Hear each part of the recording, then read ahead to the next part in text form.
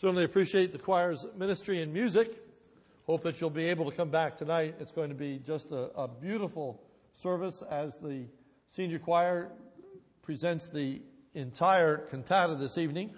It will be a candlelight service. There will be candelabras at the end of the pews. It is really, really gorgeous. So please come back. You're certainly going to be encouraged, be ministered unto, and really prepared for Christmas. So tonight, 7 o'clock.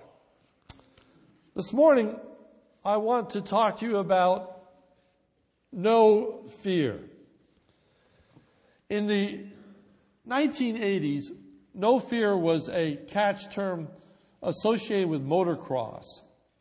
Then it became a slogan associated with extreme sports in general.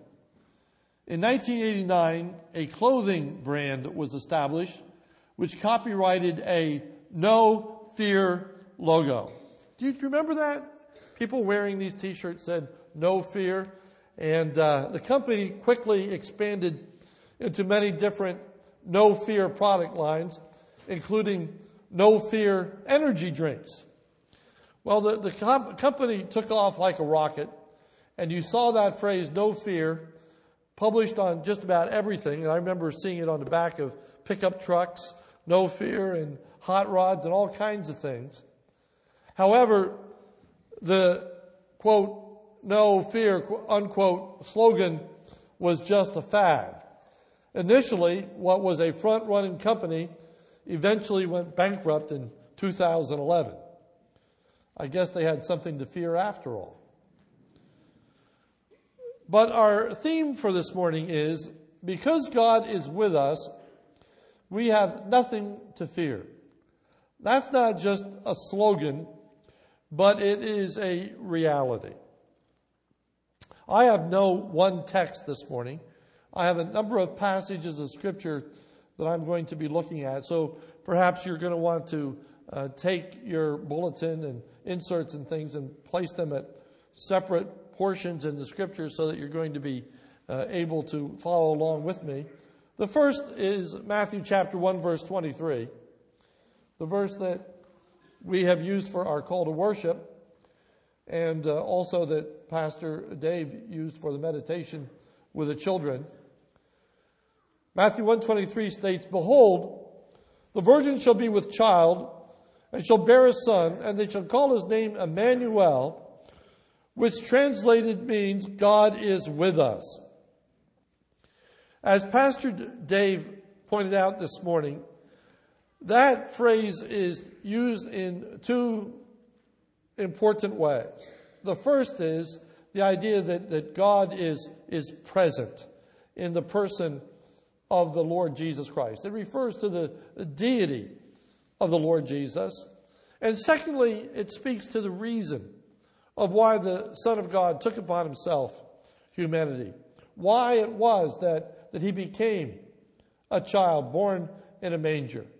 It is because God was with us in the sense that God was on our side. God was going to come to our aid. God was going to help us in a very unique and precious way. So the other verse that I'm going to look at is Isaiah chapter 41, verse 10. A verse that we're going to use as kind of a background to the Christmas story. In Isaiah 41:10, you have the essence of what it means for the Lord to be with us. Isaiah 41:10. "Do not fear." Why? "For I am with you. Do not fear, for I am with you. I am your God. I will strengthen you. I will help you. I will uphold you with the right hand of my righteousness." I'm going to use this verse as a background to the great announcement to Joseph that Jesus will be born. And the significance of that birth is that God is with us. Matthew 1:23, "Behold, the virgin will be with child, and shall bear a son. They shall call his name Emmanuel," which translated means God is with us. Repeatedly in the Christmas story, when people encountered an angel sent from God, their initial reaction was one of fear. fear. Mary was afraid when she was visited by the angel Gabriel. In Luke chapter 1, verse 26, it begins, "Now in the 6th month, the angel Gabriel was sent from God to a city in Galilee called Nazareth, to a virgin engaged to a man whose name was Joseph, of the descendants of David. And the virgin's name was Mary. And coming in, he said to her, 'Hail, thou favored one, the Lord is with you.'" The Lord is with you. Emmanuel, the Lord is with you. But she was greatly troubled at his statement and kept pondering what kind of salutation this might be. And the angel said to her, "Do not be afraid, Mary." King James, "Fear not, Mary." She had no reason to be afraid. Why? Answer, Luke 1:28. He said to her, "Hail, thou favored one, the Lord is with you." That is the key. There was no reason to be afraid because God was with her. God was with her. It means that she found favor in God's sight. Luke 1:28. He said to her, "Hail, thou favored one." You are experiencing the grace of God. You are going to experience the blessing of God. "Blessed art thou among women." All because the Lord was with her. Mary was not to be afraid because the angel had not come to condemn her, but rather to instruct her concerning her acceptance by God and his intention to bless her. You have found favor with God. No reason to fear. The shepherds initially were afraid when they encountered an angel sent by God. Turn with me to Luke chapter 2, verse 8.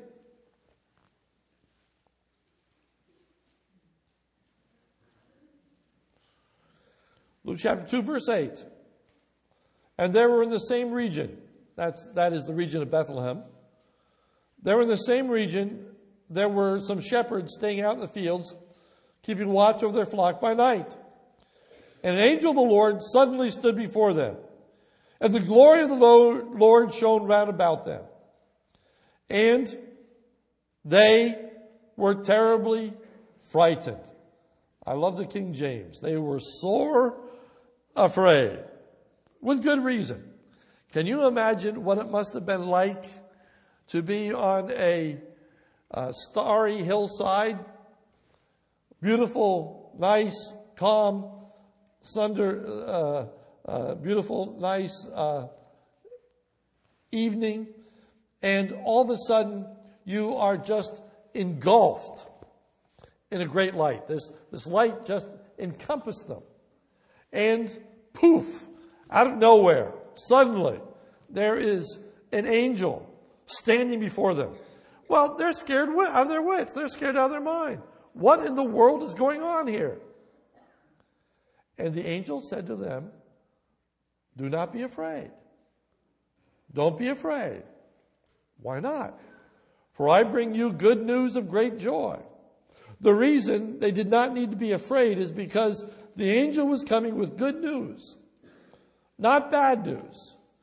Good news. And the good news is that they would have a Savior. Luke 2:11. "For today in the city of David there has been born for you a Savior, who is Christ the Lord." This is good news not just for them, but for us. Luke chapter 2, verse 10. The angel said to them, "Do not be afraid, for behold, I bring you good news of great joy, which shall be for all the people. For today in the city of David there has been born for you a Savior, who is Christ the Lord." This is teaching us that we are not to be afraid of God, because he did not come to this earth to destroy us. He came to this earth to save us. John chapter 3 puts it this way: "For God so loved the world that he gave his only begotten Son, that whosoever believes in him should not perish, but have everlasting life. For God sent not his Son into the world to condemn the world, but that the world might be saved. That is good news. That's the gospel. That's the glad tidings. Not to be condemned by God, but rather to be delivered by God. Not to be destroyed, but to be saved. So fear thou not, because I am with you. What is it that we are to be afraid of? First and foremost, we are not to be afraid of God. Fear not, Isaiah 41:10 says. There are 18 different Hebrew words, all translated into English as the word fear. This word is reserved most often for a fear of God. There is reason for people to fear God. Hebrews 10:30 states, "For we know him that has said, Vengeance belongs unto me, I will recompense, says the Lord. And again, the Lord shall judge his people. It is a fearful thing to fall into the hands of the living God." It's a fearful thing to fall into the hands of a living God. It is going to be absolutely terrifying to anyone who does not know the Lord as their Savior to be standing before him in judgment. All of a sudden, his glory is going to be revealed. All of a sudden, his majesty is going to be displayed. And there's going to be an acute awareness of who God is and mankind's shortcomings. It's especially scary to fear God's presence when we think of judgment. Revelation chapter 6. Listen to these words. "And I looked when he broke the sixth seal, and there was a great earthquake, and the sun became black as sackcloth made of hair, and the whole moon became like blood, and the stars of the sky fell to the earth as a fig tree casts its unripe figs when shaken by a great wind. And the sky was split apart like a scroll when it is rolled up. And every mountain and island were moved out of their places. And the kings of the earth, and the great men, and the commanders of the rich and strong, and every slave and free man hid themselves in the caves and among the rocks of the mountains. And they said to the mountains and to the rocks, Fall on us, hide us from the presence of him who sits on the throne, from the wrath of the Lamb of God. For the great day of their wrath has come. And who is able to stand?" There's going to be these incredible workings in nature, all intended to bring about a sense of awe, a sense of fear. Maybe you've been in a great storm, or lightning has struck close by, and you hear that crack, and it's unsettling. None of us has ever experienced in our lives anything like this, of what it's going to be like when the Lord Jesus Christ returns to judge a people. They're going to cry out, rich, powerful, strong. Matters not whether you're a king in this passage or a slave, because your power, your wealth will mean nothing in that day. God is going to come to judge. But the good news is there is no reason to fear that judgment, for God is on our side. God has provided for us a means to escape that judgment. The good news is that a Savior has been born, Jesus Christ, who will deliver us from the judgment of God. He bore the consequences of our sin when he hung upon the cross, so that we might be forgiven if we but place our faith and trust in Jesus Christ. So, Isaiah 41:10 says, "Do not fear, for I'm your God. Do not anxiously look about you, for I'm your God." I love that translation. King James says, "Be not dismayed." But really, the NAS hits it when it says, "Don't be anxiously looking about you." In the time of trouble, don't be wondering, what am I going to do? Where am I going to go? How am I going to escape this? How am I going to go through this? Know in the time of trouble, know in the time of difficulty, that God is on our side. I will be with you. There is no cause for fear. No cause for fear of God.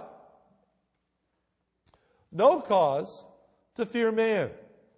Matthew 10:28 says, "Do not fear those who kill the body, but are unable to kill the soul, but rather fear him who is able to destroy both soul and body in hell.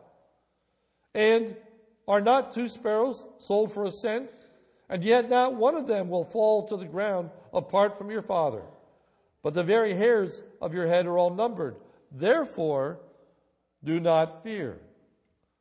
You are of more value than sparrows." Don't be afraid. Don't be afraid. Because you have placed your faith and trust in God. It means that we are not to be afraid of anything at all. Romans 8:31 says, "What should we then say to these things? If God is for us, if God is on our side, who can be against us? Who can fight us? He that did not spare his own son, but delivered him up for us all, how shall he not with him freely give us all things?" Everything that we stand in need of. So we don't need to fear pestilence and sword and all the other things that are referred to in that passage, because God is on our side. This morning, I want you to tell you that there's no reason to be afraid. God says that he will help us. In Isaiah 41 verse 10, it says, "Do not be afraid, for I'm with you. Do not anxiously look about you, for I'm your God." And there are 3 applications to that. First, I will strengthen you. I will strengthen you. That means he's going to keep us together. He's going to keep us from becoming unglued. In the olden days, ships were undergirded. Ships were made out of wood, and when they got into great storms, there would be a tendency for these ships to come apart at the seams because they were held together by wooden pegs. And so huge ropes would be carried aboard ships, and a diver would jump off the side of the boat and would take the rope and go underneath the ship and up and around the other side, and they would gird it. They would actually bind the ship together to hold it together to go through a storm. That's the imagery that's found in Isaiah 41:10, where it says, "I will strengthen you. I will bind you. I will hold you together. I will keep you from coming apart. I will keep you from becoming unglued." Where it says of the shepherds that they were sorely afraid, the word means to be trembled. They shook in their boots. But God would hold them together. Isaiah 41:10 says, "I will help you." The word to help means to become an ally, to be on one side in a battle. Pastor Dave illustrated that for us this morning with the tug of war.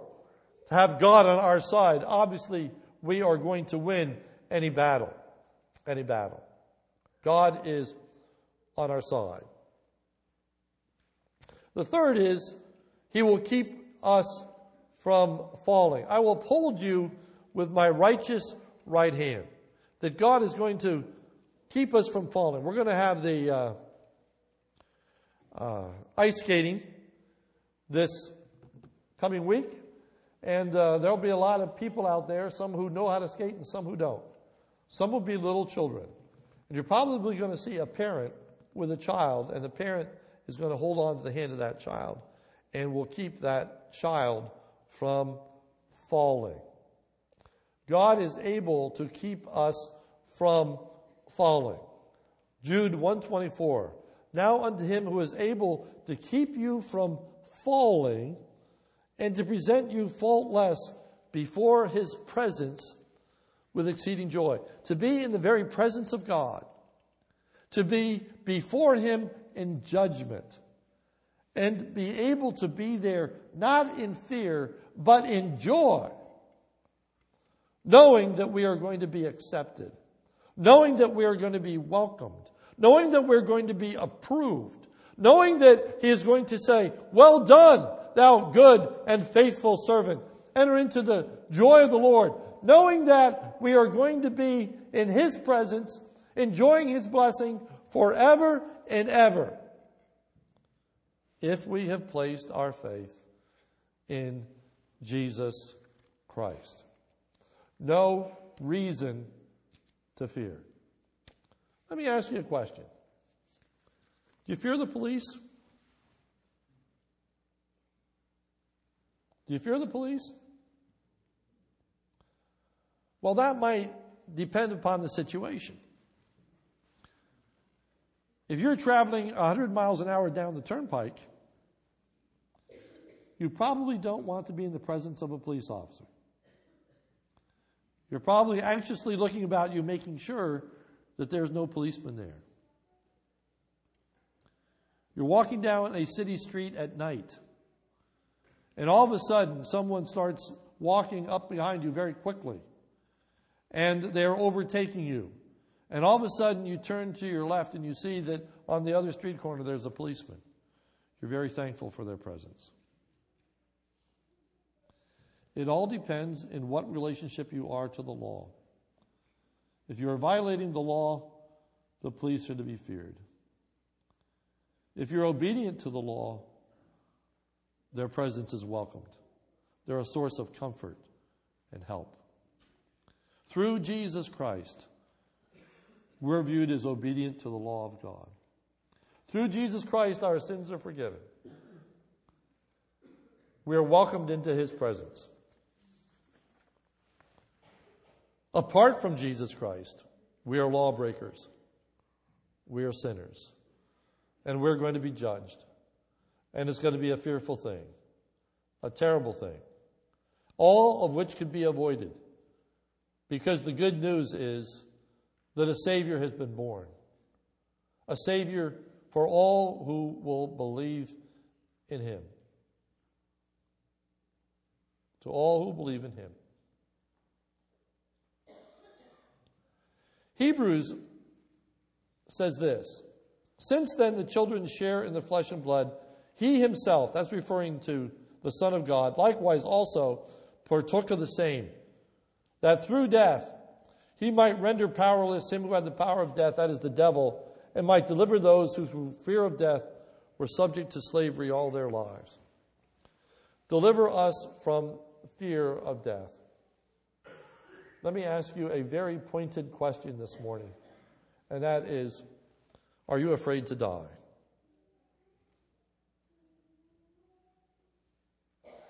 Are you afraid to die? Is it hard for you to come to grips with your frailty? I know people that refuse to go to a funeral because it reminds them of their own frailty. They won't go. I know people that will not go to a funeral. I know people that are very uncomfortable to go into a hospital. They don't like to think about death. They don't like to be reminded about death. And many times we're able to close our minds to it. We're able to put it on the the back burner. We're, for a while, able to live unconscious of death. That's why Ecclesiastes says, better to go to the house of mourning than to a house of mirth. I use the illustration of Hershey Park. It's an amusement park. An amusement park. I love that word because A means not. Muse is to think. So Hershey Park is a place to go and not think. It's not the place to contemplate the great issues of life. It's where you go and you just forget about everything and you get on a roller coaster and life is great, unless you're like me. If I get on a roller coaster, I'm thinking about death and dying. Yeah, all of a sudden, I don't like roller coasters. But for most people, it's fun.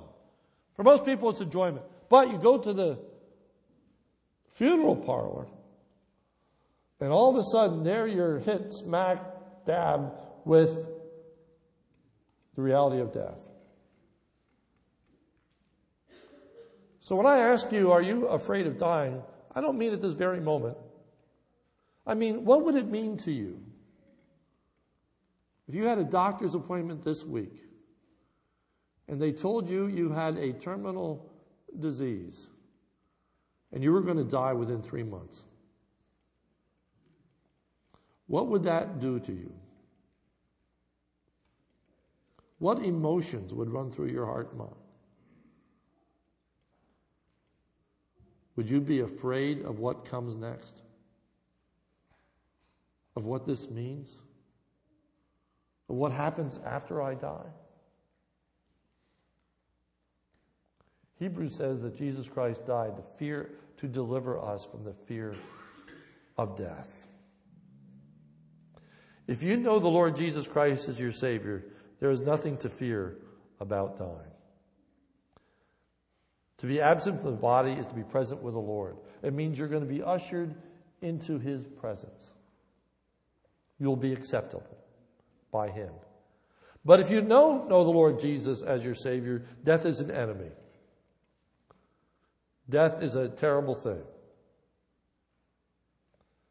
There are people that commit suicide to try to escape the pains of this life. But if they don't know the Lord Jesus Christ as their Savior, they are jumping, if you will, from the frying pan into the fire. They are not escaping. They're going to experience something far worse than they've ever known in this life. The good news is there's no reason to fear. The repeated phrase of the gospel narrative of the birth of Jesus. Fear not. Fear not. God is with you. I bring you good tidings of great joy, which will be to all people. For unto you is born this day in the city of David a Savior who is Christ the Lord. So my question to you is really a quite simple one this morning. And that is, do you know the Lord Jesus as your Savior? Have you received this great gift that's been given to us on Christmas? Do you realize that through Jesus Christ, there's no reason to fear death. There's no reason to fear dying. God is on our side. He will watch over us. He will protect us if we place our faith and trust in Jesus Christ. But if we don't place our faith and trust in Jesus Christ, then our fear is well-founded. Then we are going to realize the significance. What a blessedness to be free from the fear of dying. When we say no fear, we're not talking about a senseless invincibility. You know, though, that phrase that I started with, no fear, for the motocross people and for the extreme sports, is they have no fear because they think they're invincible. They don't think anything bad is going to happen to them. They think that they're going to be able to do all these death-defying things and do that, defy death. And they're going to come out fine. They have confidence in themselves. But I tell you, self-confidence is misplaced. Our confidence must be in God and God alone. So when we say no fear, we're not talking about a slogan. We're talking about a reality. We're not talking about a fad. We're talking about an eternal truth. A truth that was true 2,000 years ago. And a truth that will be the truth right up until the time that Jesus comes and continues on. That there is no reason to fear for those who place their faith and trust in Jesus Christ. So my thought to you this morning as we go to our final prayer is, have you ever personally trusted Jesus Christ to be your Lord and Savior? Have you asked God to forgive you of your sins? You're failing to live your heart wholeheartedly to love God and serve others. For that's the great commandment. You shall love the Lord your God with all your heart, with all your soul, and all your might. And the second is like unto it. You shall love your neighbor as yourself. Have you ever come to the place where you've asked God to forgive you because you have failed in those things? The reason you can be forgiven is because Jesus Christ died on the cross and he paid the penalty for our sins. So you are asking Jesus Christ to forgive you of your sins.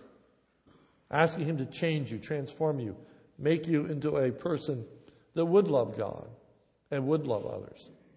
You're asking for God to change your heart and mind. That you would have no fear in standing before him in judgment. Just a moment, I'm going to pray. I'm going to give you an opportunity this morning. If you've never accepted the Lord Jesus Christ as your Savior, and you want to experience the forgiveness of sins and enjoy peace with God, I'm going to ask you to raise your hand. I'm not going to ask you to come forward. I'm not going to acknowledge you in any way publicly except to say that I see that there's someone here this morning that wants to know the Lord Jesus Christ, their Savior. I'm going to pray for you, not by name, but God knows, and your sins can be forgiven. Let's pray.